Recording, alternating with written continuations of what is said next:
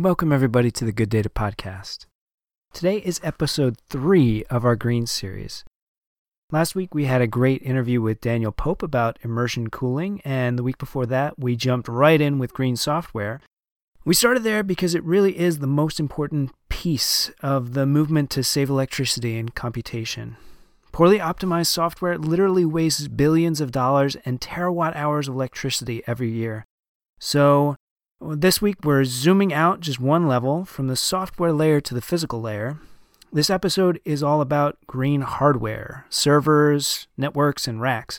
This may sound crazy, but it's true. The next biggest savings still isn't cooling or power systems or anything to do with the large-scale data center systems. Server hardware really has the biggest impact next to software. So today we're going to talk about some hardware trends that I would love to see continue. These are things that can be utilized right now, this very day, in your facility. Let's go!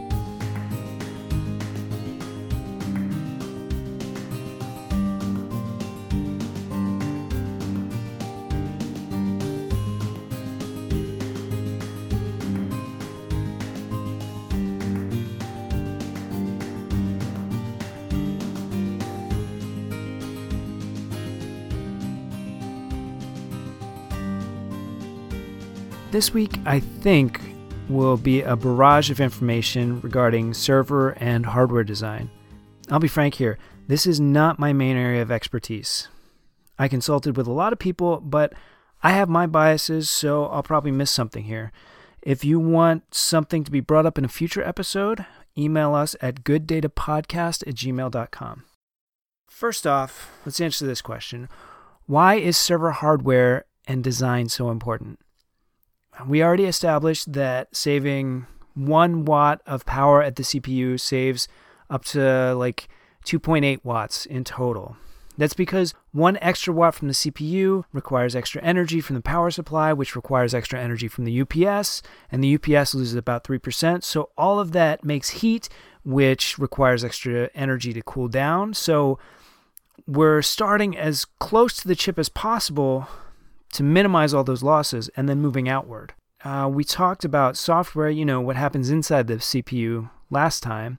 Now we're going to talk about server hardware, by which I mean everything between the processor and the electrical outlet. I'm going to use some of the framework from the Open Compute project, because I like Open Compute, I believe in it. I think they're doing some really good things, but I also like that you can see the thought process behind it and how the group is trying to tackle some very complicated issues. Now, Open Compute is really geared toward the boots on the ground, like the server manufacturers. Most people don't need to know this stuff. Also, non-Open Compute manufacturers have really cleaned up their game and done some great work to improve efficiency. So it's not just the Open Compute. This really does apply to everybody. But I'm going to be talking a lot about Open Compute just because it's well documented, well organized, and it's pretty damn comprehensive. If you're interested, go to opencompute.org. Okay, so what's the first part of the computer that we can improve? Processor efficiency. All right, so we said we were starting as close to the chip as possible, and here we are at the chip, the actual computation of computing. So most people think of the CPU as the computing chip. That's what you think of when you hear, all the way back to the days of the 486 or the Intel chips, anything that's based on an x86 architecture. But that's changing because we have a lot more application-specific types of computation these days. So one of the first big breakthroughs in that was GPUs, graphical processing units. People started to realize that these things did floating point computations really fast because that's what's required for graphics processing. But those floating point computations can do a lot of other stuff like computational fluid dynamics or other types of modeling, genetic research.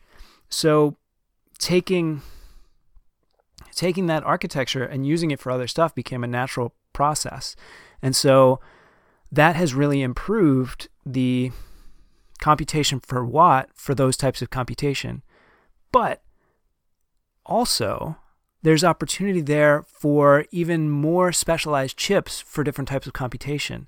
So I talked about genetic analysis, or let's say chemical analysis. There are chips that are specifically designed to do that. And when we talk about specifically designed chips, one of the best ways to think of it is a chip that is for a single purpose. And where this is really blown up is with Bitcoin or cryptocurrency mining. There are chips that all they do is mine cryptocurrency. So they're just doing that one very specific hash algorithm over and over and over again as fast as is possible. And they've gotten really good at it. They can do in 1 second a trillion or a tera hash, when before a lot of computers can only do 100 hashes in a second. So these things have gotten a whole lot better at doing the thing that they're supposed to do. So when you get those application-specific integrated circuits, or ASICs, you can do processing an order of magnitude faster for less energy. And as we start to develop more and more ASICs, we start to be able to improve by orders of magnitude the efficiency with which we do computation. So that's part of the reason that the cloud is actually a really good thing for computation, is that those cloud companies have enough money to spend on developing these ASICs for their particular application. And that means that they can do the same actual processing as you would do at home, but they can do it for 1/100th or better sometimes of the processor power. So it's becoming more and more that complex computational tasks really shouldn't be done from an energy perspective on your home computer or your work computer. They should be done in the cloud. It saves a lot of money and a lot of energy. And hopefully that's only going to get better. Okay, what's the next thing we can improve? Memory buses. So this is related to the chip, but it's sort of the next level up. These are the memory bus is actually a lot of times located on the chip, but there are a lot of new architectures that actually combine additional cores in the same silicon, so they can share that level 1, level 2, and level 3 cache, which means that they can get some economies of scale. And if they're communicating with each other, if there are different processors in the same silicon, sort of like the GPU setup, they can share information ultra fast between them at extremely low energy. So increasing the die sizes of chips can actually be a really good thing for computation. And AMD has been one of the forefront leaders in this with their Threadripper CPUs, which have, I think it's 48 cores on a single chip, and they can do things similarly to a GPU, but each one of those cores is actually a little stronger than the GPU cores in a graphics card. So by putting everything on the silicon, it can simplify production, but it can also reduce the actual energy use. And another big change in that is the SoC, the system on a chip, where you actually have almost every function that is required for computation within the bed of silicon. You can even have things like Wi-Fi connectivity or Bluetooth that are inside of a chip, which really saves on the electrical usage.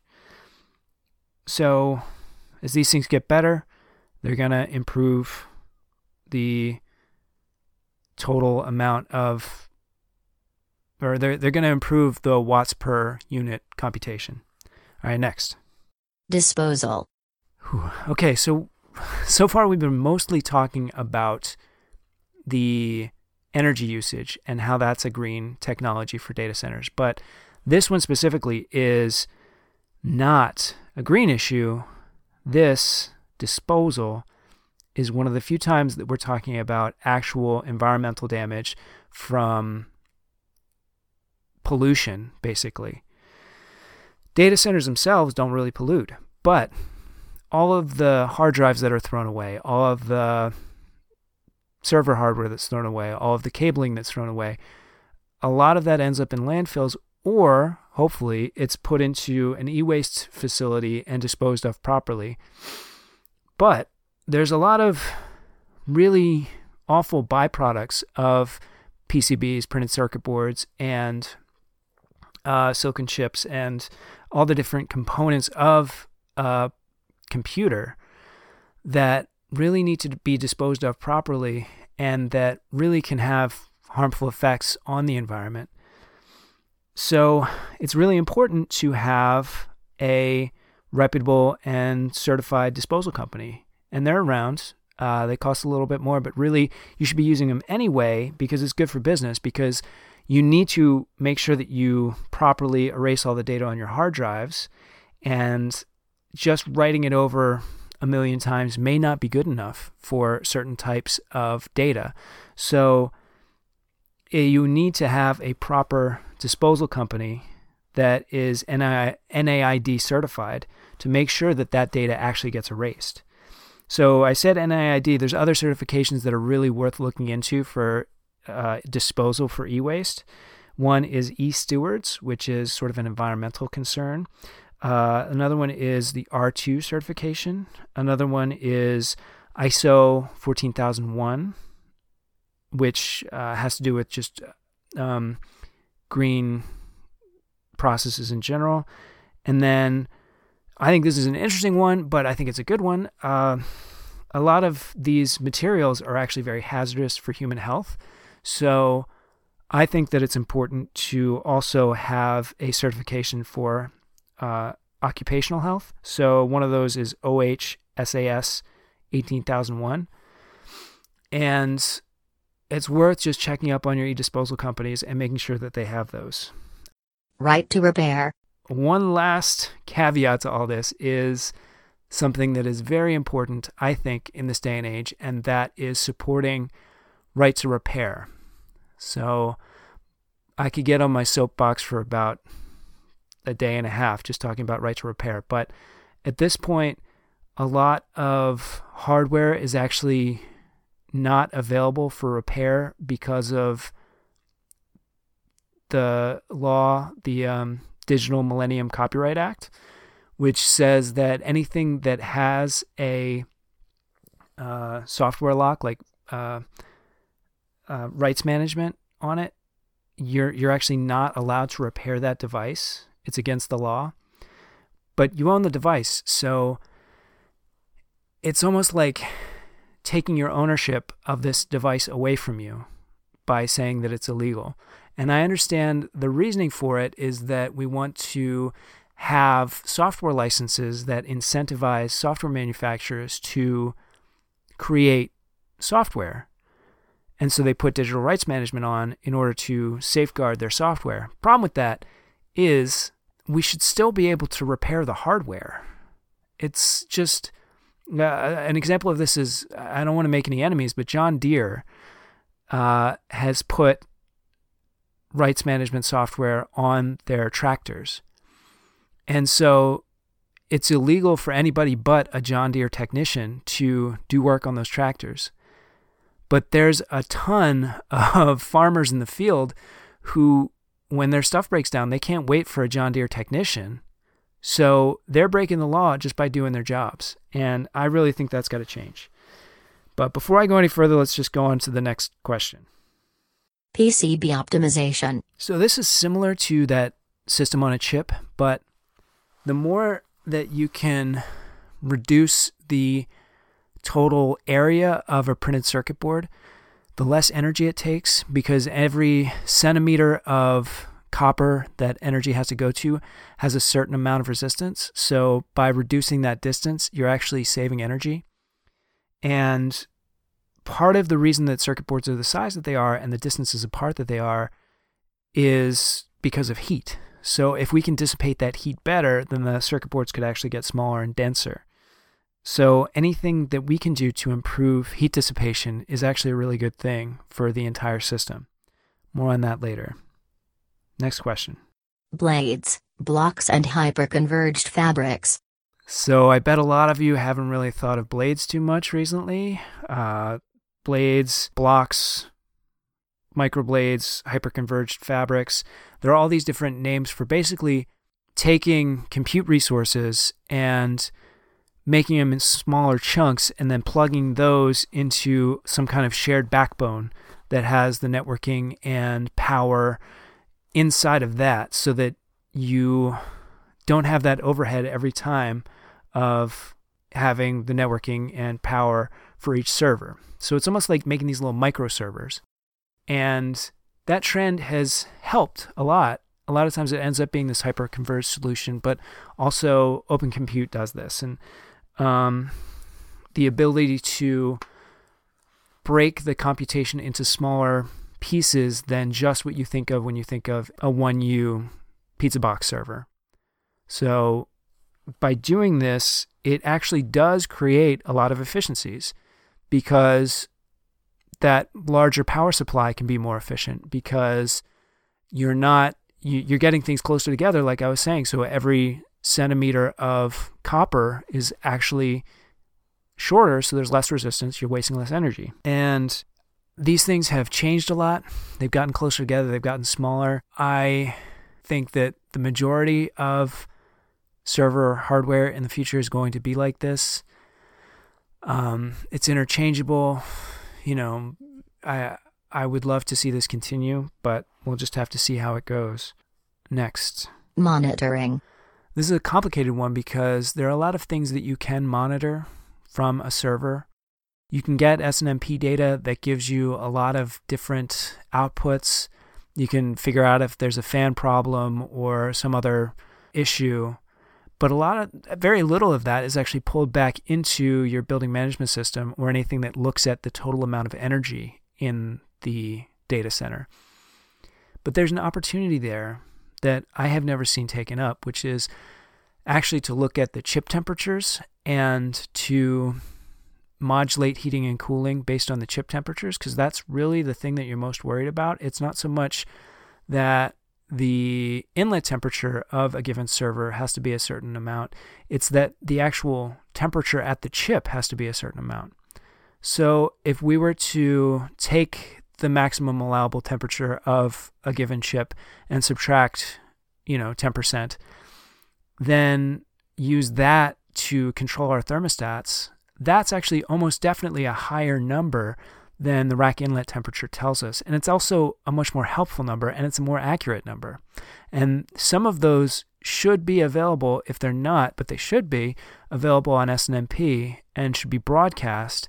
And it would be fantastic if we could take that information from the circuit board and pull that into a building management system. I don't know if that's ever going to happen, but man, it should. Labeling. Okay, so labeling. This is just a pet peeve of mine. Everything is more efficient when it's labeled, when you know what it is, when it's accurate to what the device is, when you're delivering a service and connecting it to an actual physical piece. You should know what physical piece that is. And part of that does come down to labeling. And whether it's QR codes or barcodes or some other machine readable or non-machine readable piece, everything really should have a label. Next. Efficient power supplies. Power supplies are interesting because they are taking AC power and converting it to DC. The problem with that is that in a data center, it has already been converted to it's AC power comes into the facility, it gets converted to DC at the UPS batteries, then it gets converted back into AC coming out of the UPS, and then it goes into the power supply and gets converted back into DC. That's a lot of conversion steps.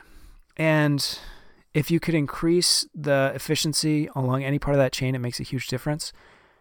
Also, converting everything to DC really can help with some of those conversion steps and make the whole thing more efficient. This has gotten a lot better over the years. UPS efficiency has improved, and so has the power supply efficiency, but it's still a problem. Now, places like Facebook and Open Compute have decided that they could use 277 volt AC input for their power supplies. And that's interesting because the higher voltage, the less that there's losses on the AC side of the equation. And the longer your cable runs can be, the smaller the wire. So there's savings there. But there's also an awful lot of savings in putting DC power as close to your rack as possible and eliminating a lot of that AC conversion to DC to AC, whatever it is. Next. Efficient fans. So fans. Fans are an integral part of cooling. And in many servers, they are simple brushless fans, and they're very efficient. They've gotten a lot better. But fan placement and the motion of air is incredibly important in server design. And replacing your fans and making sure that those fans are actually operating properly can really improve your equipment life. So monitoring your SNMP points and making sure that you know if there's a busted fan is really worth looking at. We have to take a break. We'll be back in a moment on Good Data. Today's episode is brought to you by Greenlane Design. Greenlane is a full-stack design, bid, build company focusing on data centers. They've developed projects from BOD to finished turnkey build for many different types of companies, including colocation, high density, and enterprise. If you would like to get a free assessment, go to greenlanedesign.com, click on Contact, and mention the podcast.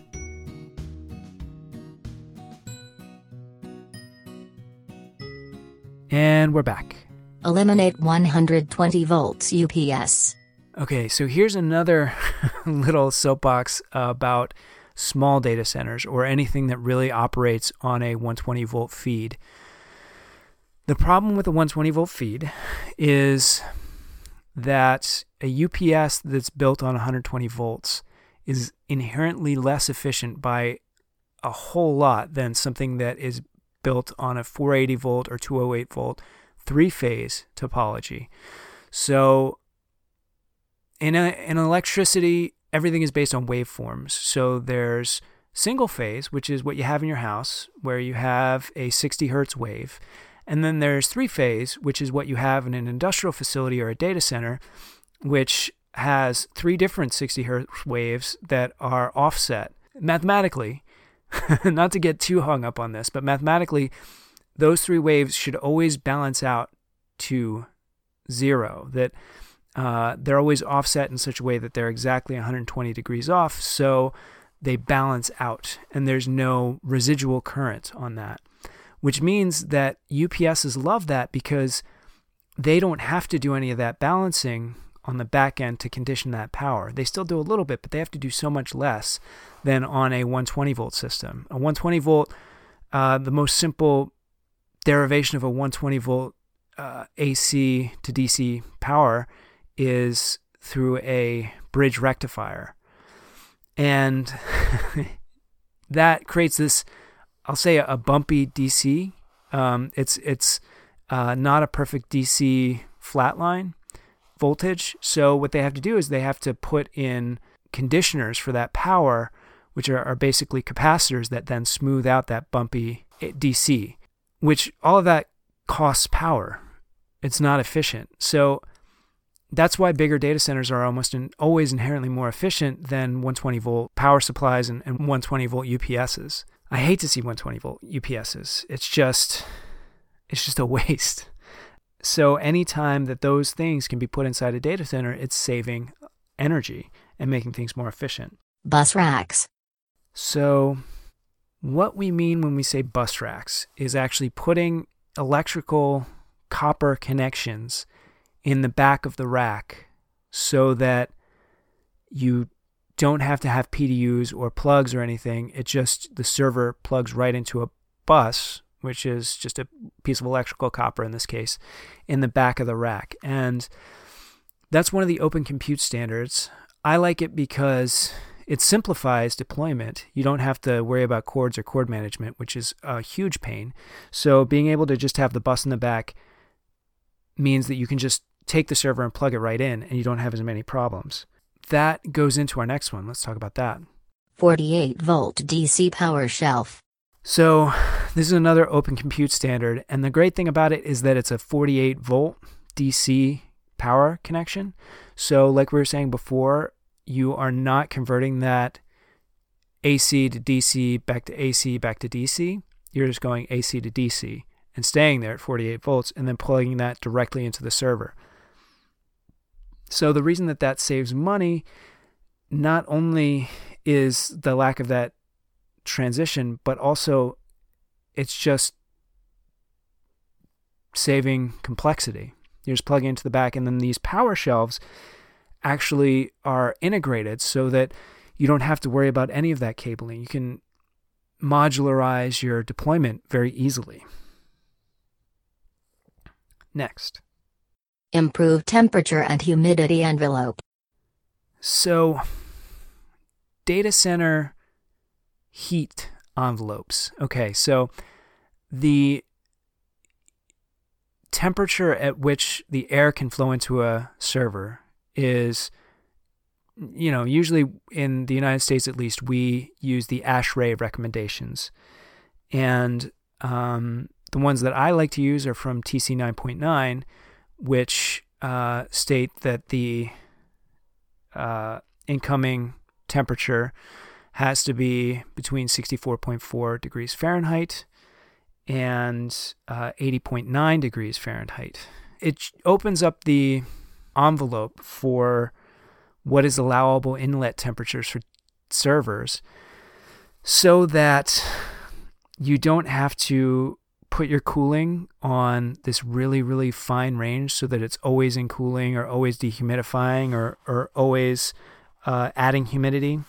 Because adding humidity takes up a lot of electricity, so does dehumidifying. Actually, dehumidifying takes up an enormous amount of electricity. So if you never have to dehumidify, you're saving an astounding amount of electricity.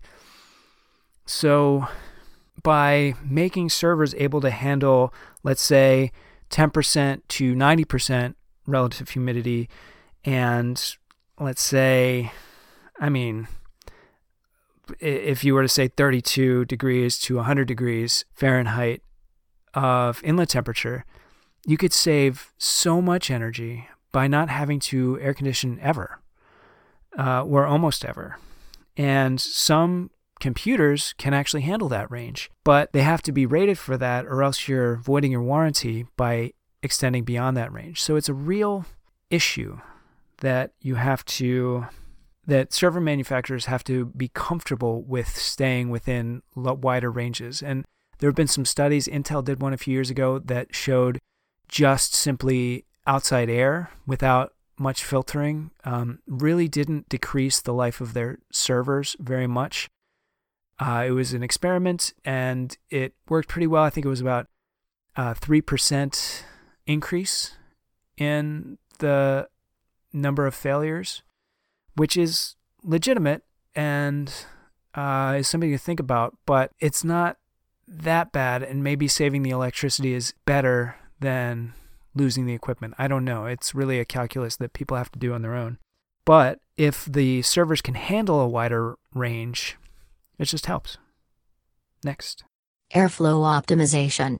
Okay, so CFD, computational fluid dynamics, in this case is optimizing the airflow inside of the server itself. So most servers that you get these days actually have gone through a CFD analysis to make sure that you get optimal airflow to the chip and and actually everywhere that needs to be cooled within the server. You can kind of see where the airflow goes inside of a box just by, if you have an old server, one that's been around for 5 years or so, open it up and look where the dust went.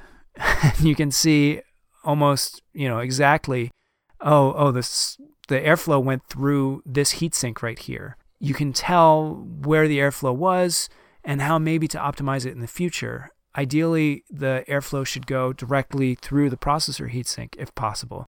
It should go front to back so that air isn't recirculating within the server. There should be careful management to make sure that that hot air from the CPU doesn't go into another critical component. It just goes flowing out the back. So that brings us to our next one. Air quality and filtering. So, because of the dust that is in the air and the problems that that has for server airflow, that's why it's important that data centers be clean rooms, because it's not the only reason, but having particulates in the air or dust actually impedes the airflow through the fans of the servers. And it gets stuck on heat sinks, it gets stuck all through the server components, and it just makes the whole thing operate less efficiently. So it might not seem like a big deal, but even just pollen in the air and outside air infiltration, these things actually have an effect on the heating and cooling of your data center and the chip temperatures and everything that we've just been talking about. So having good filtration in a data center is worth something. And also, having particulates in the air can cause zinc whiskers and can short out electrical components and can reduce the life of hardware. And so it really does make sense to have great air filtration, and the best data centers do. Next. High quality heat sinks, heat pipes and vapor chambers. Okay, so this is an interesting one for me. Heat sinks, vapor chambers, heat pipes, these are different ways to get heat away from the chip. A heat sink is just a slab of metal, usually copper, that conducts the conducts the heat away from the chip and puts it through fins that then air goes through and cools it down. Heat pipes are similar. A lot of times they're attached to a heat sink, but what they do is they actually have a compound inside them. I'll just say compound. It's sort of like what you would have in an air conditioner, that it evaporates at a certain temperature when it's close to the chip, and it takes all that energy from evaporation and takes it away from the chip, and then it goes through the heatsink, and inside the heatsink, it dissipates all that heat and turns back into a liquid and then drips back down onto the chip. And by doing so, it takes a lot of energy very efficiently in a small space. And that is a requirement for very small space work. So most laptops have heat pipes in them. And when you open up a laptop, you'll see like a flat piece of copper that is going across it. And that is what that's doing. It's running a liquid gas mixture, or a liquid that turns to gas, to a heat sink that is getting rid of that heat. And they can be very efficient, but they have to be designed properly. So one of the ways that they change that is a vapor chamber, which is just like a heat pipe, but it's actually sort of flat against the chip Unified itself. power So it just has supplies. more contact area with the chip, and so it's a little bit more efficient. Either way, it's just optimal design and having good framework and heat design within a server. So that's why part of the reason that you want to go with a reputable server manufacturer and not some fly-by-night organization is that these things are done properly in those types of systems. Liquid cooling. So we talked about vapor chambers and heat pipes, but in reality, there's almost nothing better than water. Water is a very, very good heat-conducting material. It can take, I forget what the actual heat density of water is, but water can carry a lot of heat within it and per unit volume. So you don't need that much water to do all the heat rejection that you need. The problem is that you have to get that water someplace. So you have to run it through some kind of a heat rejection system. And the other scary part about water is that it's conductive. Because of the ions that are in the water, it can short out electricity. It can short out electrical systems. If you were to use deionized water, that would be okay, but DI water is hard to produce. It can be corrosive. I think I've heard varying accounts on that, and I wish I knew better. Because I know that they use DI water to cool systems in nuclear power plants and a lot of places, but I've never seen it used in a data center, and I'm not sure why. I think it might be because of the threat of infiltration within the ions that are within the electrical components. I'm not sure. But using water to run through pipes that are within the server is one of the ways that a lot of the best supercomputers work. And the great thing about that is that it makes the heat rejection as close to the chip as possible with as few steps as possible. So a lot of systems out there in the world have some sort of water as part of their heat rejection, whether it's a glycol loop through a dry cooler or a cooling tower that evaporates water, or whatever different type of water-based cooling system there is. They use water because it's such a good conductor of heat. So by getting that as close to the chip as possible, you're taking that heat conduction capacity and getting it so close to the chip that it actually can improve the efficiency of the entire system. Problem is, it's a lot of piping. It's a lot of stuff to maintain. It's complicated. It's expensive. And most of the time, it's not worth it. It's just too much. It's overkill for most types of applications. So that brings us to our next topic. Rack door cooling. So I'm including here rack door cooling because at the outset of this, I said that we were going to talk about all the components from the chip to the rack level. And since rack door cooling is included in the rack, I just wanted to note that putting heat rejection at the back of an equipment rack can be fantastic. It can really improve the density at which you're able to deploy computation. So you can put 30 kW a rack in a system that has a heat rejection rear door.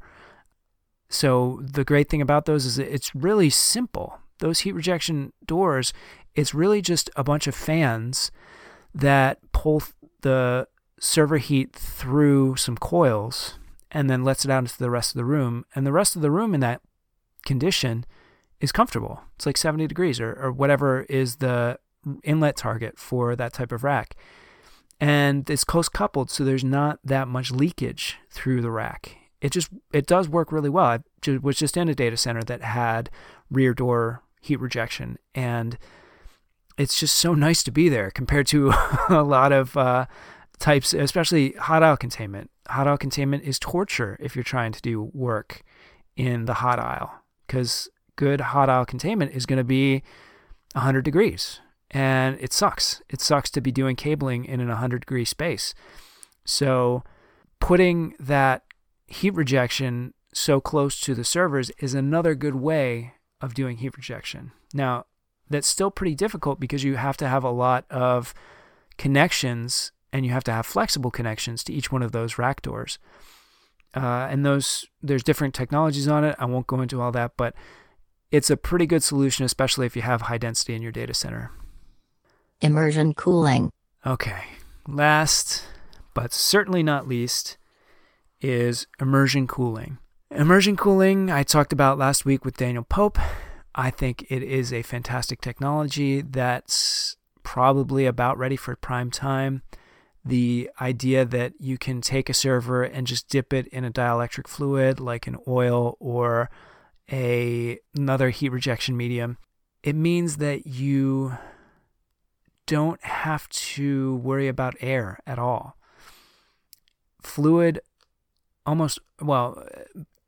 fluids that you would be using have heat capacity that might not be as good as water, so it might not be able to carry as much heat per unit volume as water, but they can still handle a lot of heat per unit volume, like a whole lot. I think mineral oil is somewhere around 2/3 as good as water.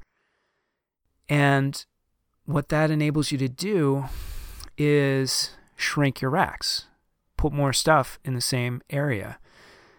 And, so having an immersion cooled rack can be smaller, but also if you were to design the server around immersion cooling, you can take a lot of the components that would be quite large and shrink them down. You can take heat sinks that would be quite large and make them smaller. You can take some of the size of the printed circuit board and make it smaller because you don't have to worry about making room for that big heatsink. You can couple your hard drives directly to your printed circuit boards. You can couple your memory much closer to your printed circuit boards. You can almost make the PCB flat. The whole server could, instead of taking up 1 U, could take up a half a U. Or if you have blades, instead of taking up a 1-inch form factor, they could take up a 1/2-inch form factor. It's just possible to really simplify and tighten up all of those distances. And like we were saying before, that enables you to reduce the total amount of resistance and really improve the electrical efficiency of the whole server and whole system. So the more that systems are designed for immersion cooling, the more that those benefits will become available to everyone. That it won't just be the giant hyperscale customers that are able to get those efficiencies. It can be anyone who has bought into the immersion cooling concept. Problem with immersion cooling is that not many servers are built that way at the moment. There are very few servers that have 2 kW in a 1 U form factor. It's growing. Densities are really increasing very quickly. It's funny, I went to a conference a few years ago, and the topic was how colocation doesn't need high density because people have been threatening to have high density for many, many years, and it never happened. Well, the next year, there was this huge clamoring for GPUs because of blockchain, and they were not able to provide it. I could not be more on the bandwagon of increased density and very, very high density because of all the reasons that I've already stated. I really hope that we start pressuring server manufacturers to build their units in such a way that they can handle that ultra high density, so that you can have the same economies of scale at the hyperscale as you do at a small mini node data center. It's possible, it's available. I think it would make the world a better place, but it's going to take time to get there. I know a lot of people are working on this. I am very thankful to the Open Compute Project for pushing this, but there's still some way to go. That's our show. I'd like to thank the Open Compute Project for providing all of the materials that I used for putting this episode together. It's a very, very valuable resource, and I really want people to take a look at it. You can go to opencompute.org for more details. I'd like to thank Greenlane Design for sponsoring this episode. Please go to their website, ask for an evaluation, and mention the podcast. Also, please make sure that you follow us on Twitter. Our Twitter handle is data_good. You can find me on LinkedIn. Just search for my name. And we'll talk to you next time on the podcast.